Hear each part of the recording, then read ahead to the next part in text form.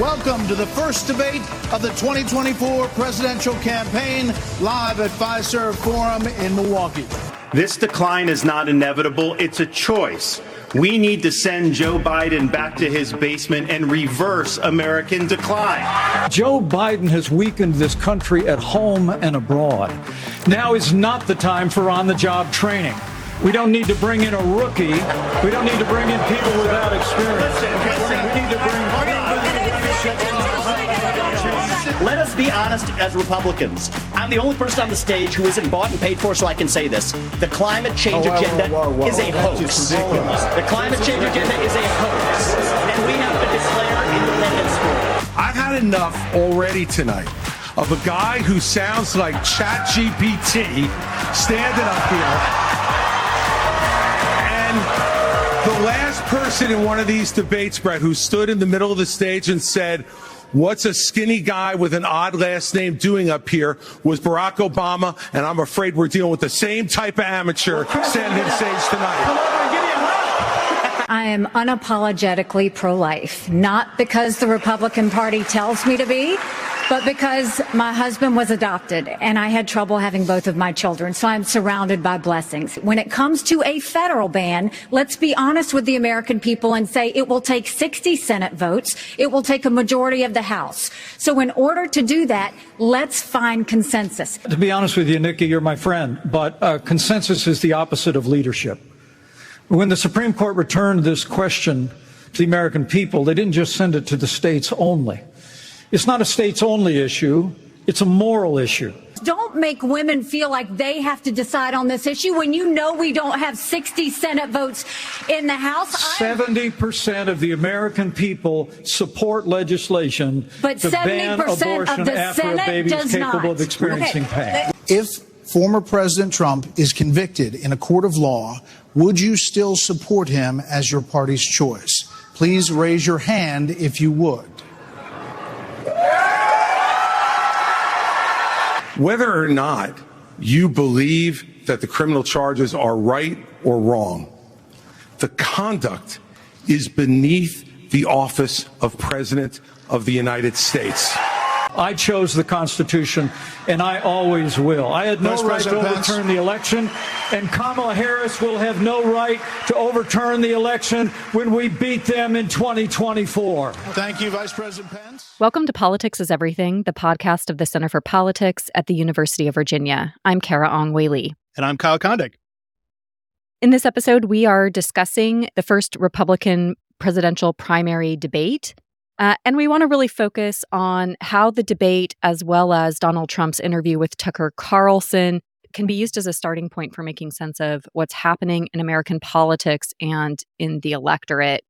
I think, Kyle, I've been looking at a lot of data from survey research, from the various tracking polls. And by and large, it seems to me that the Republican Party is still Donald Trump's party. Yeah, I think that's totally fair to say. And it was interesting in that, of course, these debates are always, they're kind of like the tentpole events of the primary season. And yet the tentpole candidate wasn't actually there. And he also wasn't even as present in the conversation as I kind of thought he would be. I remember there was some reporting, I can't remember from who, but there was a suggestion that Fox was going to try to weave Trump in through playing video clips of him and that sort of thing. And that really didn't happen. Of course, there was some discussion of Trump's legal problems, but overall, it was this debate amongst all these candidates who are way behind Trump. And it was more about some of the disagreements among themselves, which I think is instructive and actually made for, I thought, a decent debate as far as these things go, whatever you think of them. But again, it is still Trump's party and he wasn't there and he's still the front runner. And you didn't really get any sense that something that happened during the debate would actually hurt him. And maybe there'll be some sort of lingering effect of just not showing up. But so that's a possibility. But again, it wouldn't necessarily even be because of anything that happened at the debate. It would just be because people would think, oh, well, he's ducking his competition or something like that. Yeah. So Chris LaCivita, who is with the Trump campaign, said 30 minutes into the debate that they made the right decision to not participate. And there was this simultaneous interview with Tucker Carlson. It had over 70 million quote unquote views just 30 minutes into the debate. As of the time that we are recording, it's at over 175 million views. Now, that's, of course, just the number of people who watched at least 2 seconds of the video, with at least 50% of the video player in view on X, formerly Twitter, rather than the whole video.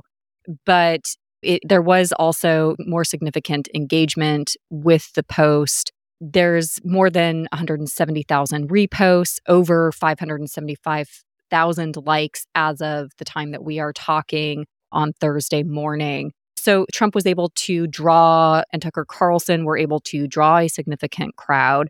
And Trump basically had a lot of leverage to just speak, say whatever he wanted in a rather calm, controlled setting than I think the other candidates did. I think it's also interesting looking at some of the surveys that went out before the debate that the majority of Republican primary voters did not want to hear the other candidates attack Trump.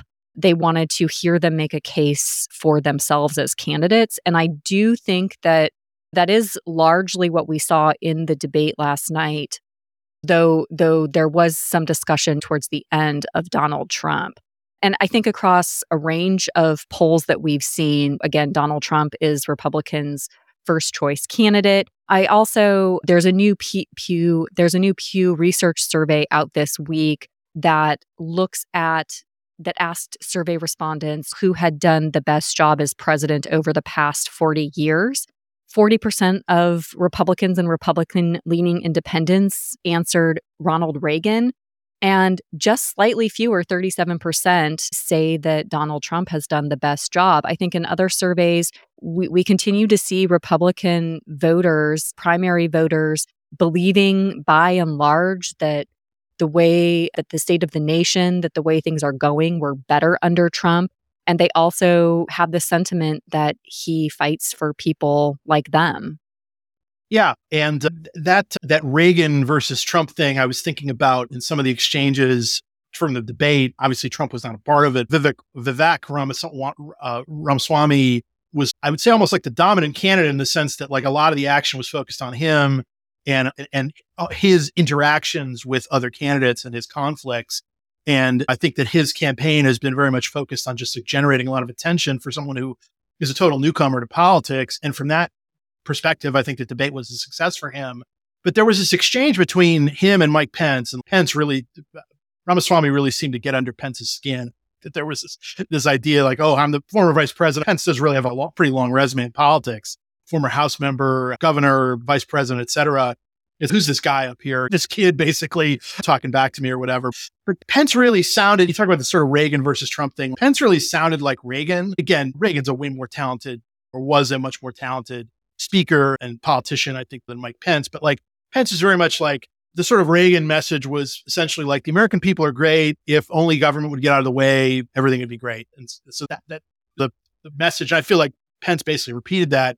Ramaswamy was much more, I think, dark about some of the sort of societal problems that we have. And again, he was certainly is an anti-government candidate, critical of the bureaucracy and all that. But just in some of the tone, it's more like Trump. And of course, people have said that Ramaswamy is very much like a sort of a Trump defender in that mold. And frankly, I think Ramaswamy is closer to where the party actually is right now than Pence.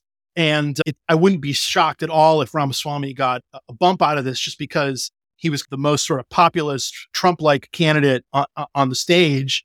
And I think there's some appetite for that. And also he's getting some exposure that he probably hasn't gotten yet, even though, again, he's been very present in this campaign. But it's almost, again, that Pew poll, it's like Reagan and Trump, both remembered pretty fondly by Republican voters. But I think where Trump is closer to where the actual party is. And those exchanges to me between Pence and Ramaswamy kind of help clarify it. So that actually, that was the most interesting part of the debate, was the interaction between the two of them. I agree. One more quick thing on that Pew survey. It was interesting to me that actually more Democrats remembered Reagan fondly. It's just 1 percentage point, but more Democrats remembered Reagan fondly than they do Joe Biden currently. It was like 8% for Reagan among Democrats and 7% for Joe Biden. So I thought that kind of gets it.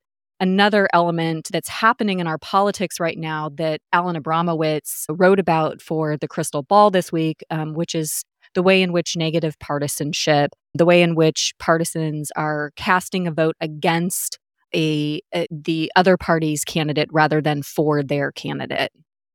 Yeah, that's right. I think it explains both parts. The story was framed around Republican loyalty to Trump, but you could also frame it around Democratic loyalty to Biden too. It's just that Trump is the one who's more under fire right now. The numbers of some of the polling cited in there, you could argue it's a little bit weaker for Trump than Biden in terms of party, in terms of perceptions within his own party. But the bottom line is we should expect that these partisans basically to come home for whoever their party nominee is. And that gets at something else that happened in the debate, which was that most of the people, or I think 6 of the 8 candidates on the stage, suggested that they would support Trump even if he actually was convicted of something and was the nominee and was convicted of something prior to the November 2024 election. And again, I understand that in a time of negative partisanship, and also that even having a flawed, damaged Republican as president is better for Republicans than having any Democrat. I think it's just more about which party has control as opposed to necessarily who that person is and their own personal attributes. Although a lot of Republicans like a lot of Trump's personal attributes, even though there is some softness in some of the recent polling. Trump's something like maybe a quarter or a little bit more of Republicans that are expressing an unfavorable view of Trump, but you'd still expect those folks to come home for the most part and support him if he got nominated. Yeah, so a couple of things related to this. We have seen a rally effect among especially Republican primary voters of the indictments that include 91 counts against the former president. But there's something like 3/4 of Trump voters, according to the new CBS survey that came out over the weekend, Trump voters who show support for his legal troubles. So that's actually working. And I think one of the biggest things to note there, one, again, that voters aren't necessarily receptive to criticism of Trump. But the other issue is that a lot of them just believe that this is politically motivated and don't believe in the charges. And so he's actually kind of we've talked in the past on Politics is Everything about the costs that the former president's going to face in the general electorate, but he's not necessarily facing those costs among Republican primary voters. Yeah, look, I think that the arguments that Trump has made against his prosecutions are persuasive arguments to a lot of Republicans who basically are inclined to believe what he says about the system at large, and being the victim of Democratic prosecutors and the Democratic Justice Department and that sort of thing. I would argue a fair-minded evaluation is that whether he gets convicted or not, that Trump also did things that merited this kind of scrutiny. And again, reasonable people can disagree as to whether the indictment should have happened or which indictment should have happened or that sort of thing. But it's almost like by Trump pushing the boundaries so much, he engendered this, and this is, I think, a big story of just Trump as a national figure now going on, I guess it's 8 years now since 2015, that he pushes boundaries and it generates a disproportionate response from his enemies. And that almost helps him prove his own point about how the system is so biased against him. And so it's this sort of self-reinforcing dynamic where it's politically pretty effective, at least in terms of maintaining support within your own party. Just as a sort of something we have to mention, not related to Trump necessarily, here we are talking about this debate, and the person who seemed like the strongest challenger to Trump, Ron DeSantis, governor of Florida, we haven't even mentioned him yet. No. Was fine. To me, he kind of always comes across as a little mechanical. I thought specifically at the start of the debate, I thought, again, that's just the word that sort of comes to mind. I thought he sort of settled down as things went along, but he was not the focus. And no, he certainly wasn't. When yet he's kind of nominally in second place, but you almost wonder if he may get eclipsed at some point. So there's been a decline for him. And again, I don't necessarily think he hurt himself, but I think he was in the position of he needs to basically consolidate all the non-Trump support and start pushing some of these other candidates out. That doesn't seem like it's going to be a likely result, at least from this first debate. No, to me, and I've seen a number of analyses supporting this, but Ramaswamy clearly dominated in terms of time and attention relative to what was expected. I think going into the debate, I think as you mentioned, he clearly was a stand in a lot of ways for Donald Trump and was the most Trumpian candidate. We also had a question from Twitter that I thought we should address. If they would support Trump as their party's choice, why are they running against him? I think it's really important to think about who the candidates at the debate were speaking to. Who was their audience? Nate Cohn at the New York Times last week put out a typology of Republican voters that I think is really helpful to map what the candidates said onto the various facets of the Republican Party, of the different typologies, because I think it helps us better understand that the Republican Party is not a monolith, even though Donald Trump has 37% or so of loyal Republican voters. About 14% of the party is the moderate establishment. These are highly educated, affluent, socially moderate, or even liberal, often outright never Trump. And I really think that's sort of Chris Christie's crowd. We haven't mentioned him yet, but I think we heard a lot of echoes from his discussion. He clearly came out swinging against Donald Trump. He spoke about the important role of government. And so there were some displays between him and Ramaswamy between the pro-government, anti-government wings of the party. Nate Cohn also had the traditional conservatives making up about 26% of the party. And these are more old-fashioned economic and social conservatives who oppose abortion, prefer corporate tax cuts. They don't love Donald Trump, but they still do support him. I think we saw Mike Pence really trying to reach this element of the Republican Party. He was very careful in terms of discussing his role in the events of January 6, 2021, and very clearly stating that he chose to uphold the Constitution and put the Constitution before a person. But we also heard him talk about the Trump-Pence years and running on that record of his time in office. There's a third voter typology of Republicans, the right wing. These are the Fox News, Newsmax watchers. They are disproportionately evangelical, and they believe that the United States is on the brink of catastrophe. And as I think you referenced earlier in our discussion, Ramaswamy clearly painting a very dark view of the country. I think this right-wing base of the Republican Party was clearly who both Ramaswamy and DeSantis were trying to reach. Another element is the blue-collar populists. These are sort of economic populists who hold deeply conservative views on race and immigration. Again, I think we saw both Ramaswamy and DeSantis trying to reach this populist base of the party. Another category are the libertarian conservatives. These are disproportionately Midwestern conservatives who value small government, but are relatively socially moderate and isolationist, and are on the lower end of Trump support compared with other groups. They make up about 14% of the party. And I think we really saw both Doug Burgum and Asa Hutchinson competing for this sliver of, or trying to, as being able to reach this element of the Republican Party. And then finally, there's the newcomers who are younger, more diverse, and moderate. They tend to be more disaffected voters like Democrats, but they dislike the woke left even less. And I think if there was any element of the Republican Party that Nikki Haley might appeal to, it might be these. So that was an interesting bit of survey info, but I think the telling thing was that Trump was doing perfectly fine with all of those groups, basically. Granted, he had a huge lead nationally in that poll, just like he has in others. And also, you think about these various candidates trying to unify these different groups, or at least try to get enough support from all of them to defeat Trump and to finish ahead of him in the primary. And to your point, they all kind of appeal to some of the groups, but maybe not all of them, whereas Trump has more universal appeal within the party. One of the things I often look at is just the college people who have a 4-year degree versus those who don't, both nationally or both in the general electorate and with the Republican primary electorate. And Trump has generally been a lot weaker with the college group, but even in some of these polls where Trump is leading by a lot, he's still perfectly competitive with the college group and wiping the floor with the non-college group. That's a pretty good place to be for him. And who can get enough support from those various pieces. And I think one of the criticisms of DeSantis is he's fallen off, or his support has eroded from where he was 6 months ago, is that he tried to basically run to Trump's right. And in so doing, he probably alienated some of the folks who don't really like Trump, but maybe find DeSantis now to be basically too right wing, or so it's such a challenge for these candidates to navigate these differences in the party. And to the question from Twitter, ultimately, I do think that these candidates have struggled to articulate like why they should be chosen ahead of Trump.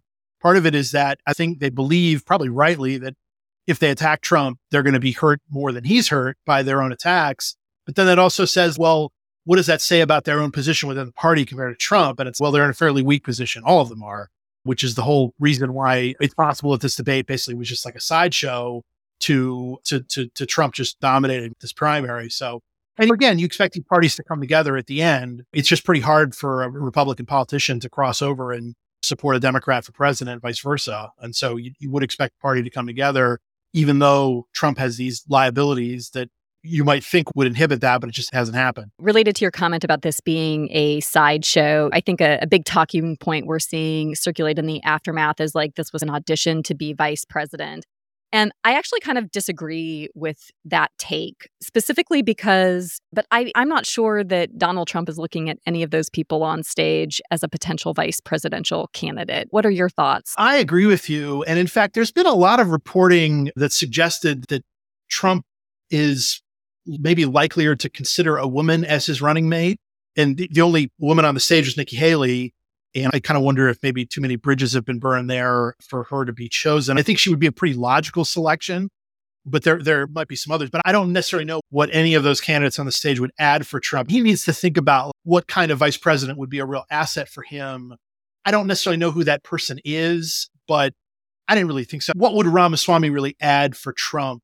I just don't really see it. And also, let's think about it this way. Sometimes when candidates are chosen, it's because maybe they did something in the primary. Like Britt Hume was on Fox before the debate last night, and he was talking about how George H.W. Bush had this sort of surprisingly good showing in Iowa in 1980, and Reagan kind of basically blew it at the start of the primary, and then Reagan, of course, recovered and ended up picking Bush's running mate. And Hume noted that Bush probably earned his selection by his early success in the Republican primary that year. But if in fact Trump dominates his primary, then none of these other candidates are probably going to look good coming out of it. Now, I guess it's also fair to say Kamala Harris was basically a bust in 2020, and she still got selected by Joe Biden. So that's not everything, but Harris, I think, also added something to the ticket. Again, I just don't necessarily see that with these other candidates. So that's a long-winded way of me saying I agree with you that I don't really view this as a vice presidential audition. Or if these candidates are viewing it that way, I think they're probably likely to be disappointed. Yeah, I do want to also note, just to give some props to Nikki Haley, she is the 12th woman ever to participate in a presidential debate in the more than 200 years of presidential politics. She's only the third Republican woman to ever do so, and obviously is the only woman in the GOP presidential primary field, and also the first Republican woman of color to participate in a presidential debate. So anyway, I hope we see more of her or women like her joining the Republican field. I think she made part of the whole reason to have these debates is suss out differences among candidates. And I thought she had some useful contributions on a number of these conversations, including probably most notably abortion rights. And she was the one who to me was expressing the sort of reality check for Republicans on this issue, which is that in the aftermath of Roe v. Wade, the party's position is just not very popular on it. And so she's trying to find this middle ground on the issue, or at least middle ground that would be acceptable to Republicans, which of course wouldn't be acceptable to Democrats. But she offered, I thought, basically the most realistic assessment of where the party is on that issue. That may not necessarily win her plaudits or votes or anything like that. But there were some interesting and useful discussions about differences among candidates. And that was one of the issues that stood out in that way. And there were some disagreements on that, some support for, it kind of seemed like Mike Pence and a candidate we haven't mentioned yet, Tim Scott, were the most outwardly supportive of trying to do something federally about curtailing abortion rights. I thought there's been some buzz about Scott lately. He's a favorite of the donor class. I thought he was fairly invisible during this debate. Again, that's just my sort of sense of it, but he didn't really stand out. And I thought he kind of needed that to kind of keep some momentum going, because there's been a little bit of positive polling signs for him, but you just wonder how much growth potential there actually is. And he also kind of sounded like Pence too, in that they're kind of channeling Reagan. And again, I just don't necessarily know if that's where the party is right now. Yeah, on that question specifically related to abortion, which came up at the debate, Nikki Haley very specifically pointed out that the next president is not really going to be able to do anything either way on the issue. And she was really the only one to do so. It was interesting to me also that Governor DeSantis's point around that issue was pretty much, we just have to leave it to the states. And he didn't really make much about what he did in Florida. He actually, to me, seemed to de-emphasize the ban he signed in Florida. Yeah, he did not explicitly say that he would not pursue federal legislation about abortion rights, but he kind of indirectly suggested that was not his focus, that he was that he wouldn't want to do that. So again, there's a legitimate difference amongst these candidates as to what they would want to do, and of course, to the point you just made, Nikki Haley made the sort of obvious point that doesn't often get mentioned in debates, which is when parties are talking about their laundry list of things they want to do, that there are legislative realities, including the filibuster in the Senate, that prevents a lot of these things from happening. Now, again, maybe the filibuster gets eliminated at some point. Maybe that opens up the possibility for action down the road on abortion rights or other things. But as it is right now, you can't really imagine a federal abortion rights bill passing just because you're not going to get 60 votes on either side for it. I think it's also helpful to point out that in that new CBS poll of Republican primary voters, that plans to stop abortion ranked the lowest in importance of any policy goal asked about. So it is, yes, an important issue, but I think to your point earlier about Mike Pence looking to the party of the past, that issue appeals to a small core of primarily evangelical voters and more traditionally socially conservative voters, and it is not the most relevant issue to the entire party. Yeah, I think that it seems like the sort of most engaged people on the abortion rights issue now are not people on the left. I think that's what happens when you're dealt a defeat, which for the left, the Dobbs decision certainly was. But now colleague Miles Coleman has been looking at this in the crystal ball about what's happened in these various statewide ballot issues about reproductive rights and other sort of associated issues. And the sort of Democratic position on that has really run ahead of how Democratic candidates have done in all the states that we've looked at so far. And so that should continue. Now, again, not every state is going to have a statewide ballot issue about this, but it seems like that, again, the stated goal for Republicans is to return this issue to the states, and in the states where the people can vote on it, they're more opting toward the Democratic position than the Republican.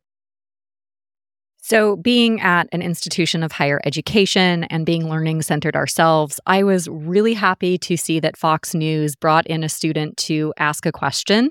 And it was a great question about climate change. Ramaswamy received a really large round of booing. I think it was the only time he was booed on stage with his question of just completely answering the question in terms of complete climate denial. I thought it was also an interesting question because it revealed differences here among the party, both among the candidates, but also among the base. And I think there's some generational divisions. Overall, younger adults, those that are younger than 40, really do say that climate change is an extremely or very serious problem and want to see it addressed. And I do think a number of the candidates realized that and addressed it. I also watched Tucker Carlson's interview of Donald Trump, and they did not address climate change broadly speaking, but a specific policy related to climate change. Trump in that interview went after attacking electric vehicles. The Biden administration has, of course, revealed a whole range of measures attempting to increase electric vehicle adoption. That includes tax credits and emissions limits for car manufacturers. But overall, more than half of adults, according to Pew, don't consider it likely that they might purchase an electric vehicle. So an interesting display in terms of we saw Trump distancing himself, attacking the Biden administration on this specific climate-related issue, and then also some difference among the candidates at the GOP debate on climate change. Look, it's just a basic difference between the two parties is that the Democrats want the strong federal action about climate change and Republicans, broadly speaking, don't. It is interesting. We do have a number of those candidates are from two candidates from South Carolina and actually two candidates from Florida too, if you count Trump as being from Florida where he lives now. But those are states where climate change is potentially maybe more so of a threat than in the interior of the country. But it's just, again, it's just not really where the party is in terms of pursuing the kind of actions that the Democrats have wanted to do on it. And so whatever differences there are within the party, that's just not something that I think they really believe in terms of federal action. And Ramaswamy was most kind of aggressively the sort of anti-action on climate change, but also exalting coal, which coal is important, but it also, is it something to be exalted? Again, reasonable people can disagree on that, but it was almost like I think it can be kind of natural in politics to take whatever position the other side has to aggressively take the sort of contrarian position to it. And Ramaswamy, by talking about how great coal was, seemed like the ultimate expression of that, trying to compare himself to Democrats and being maximally different. Fox News has gotten a little bit of criticism for trying to play into what's popular by playing that song. So Richmond, North of Richmond is a song that quickly jumped on the charts. I think it was number 1 on Apple charts last week, and it topped the Billboard 100 almost overnight.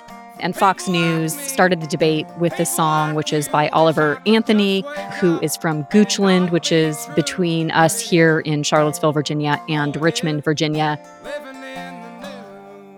The song, to me, again, it's a populist. It plays into a lot of the sentiments we're seeing within the Republican Party around populism, around grievance, and the needs to address those who are in the working class. And it speaks to the struggles of economic inequality and social inequality.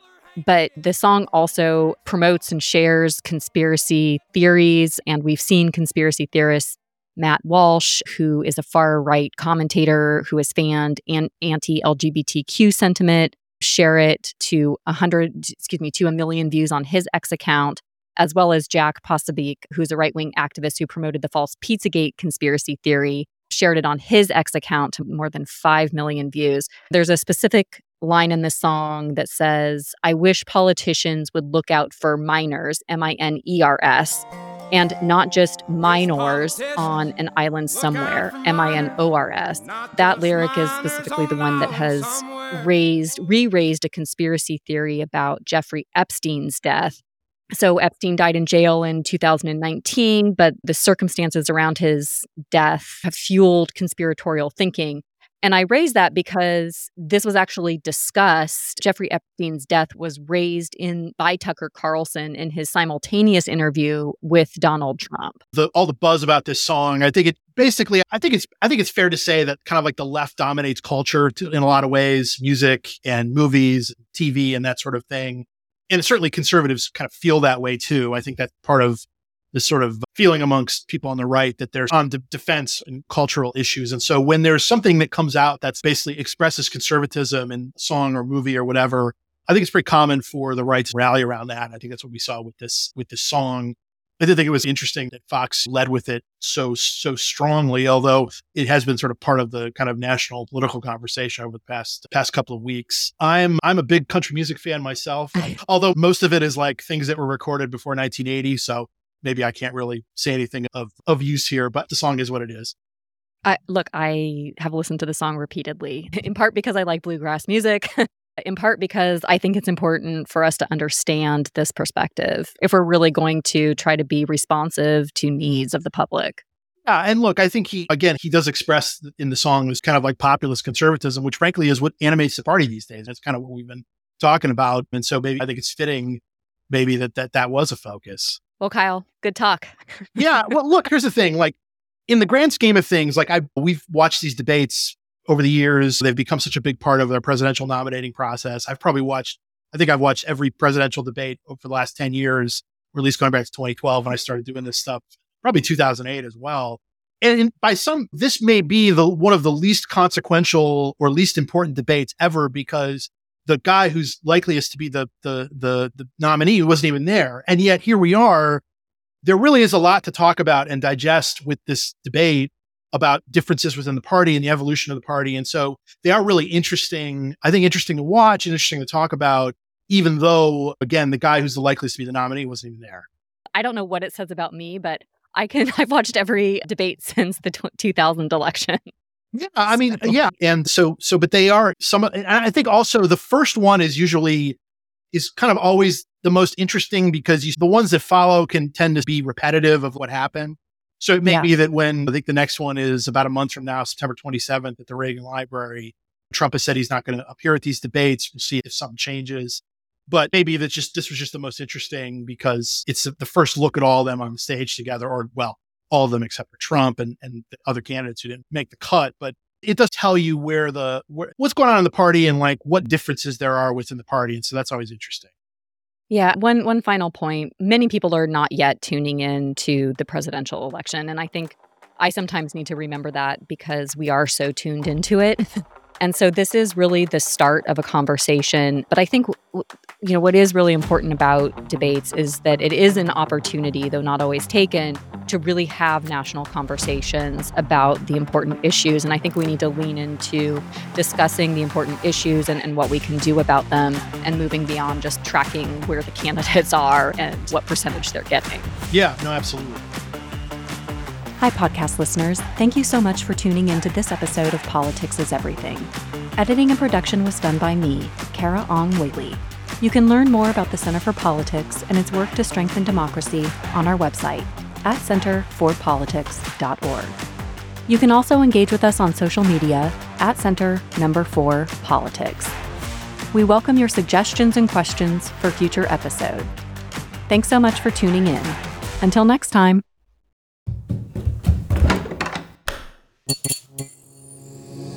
This podcast is part of the Democracy Group.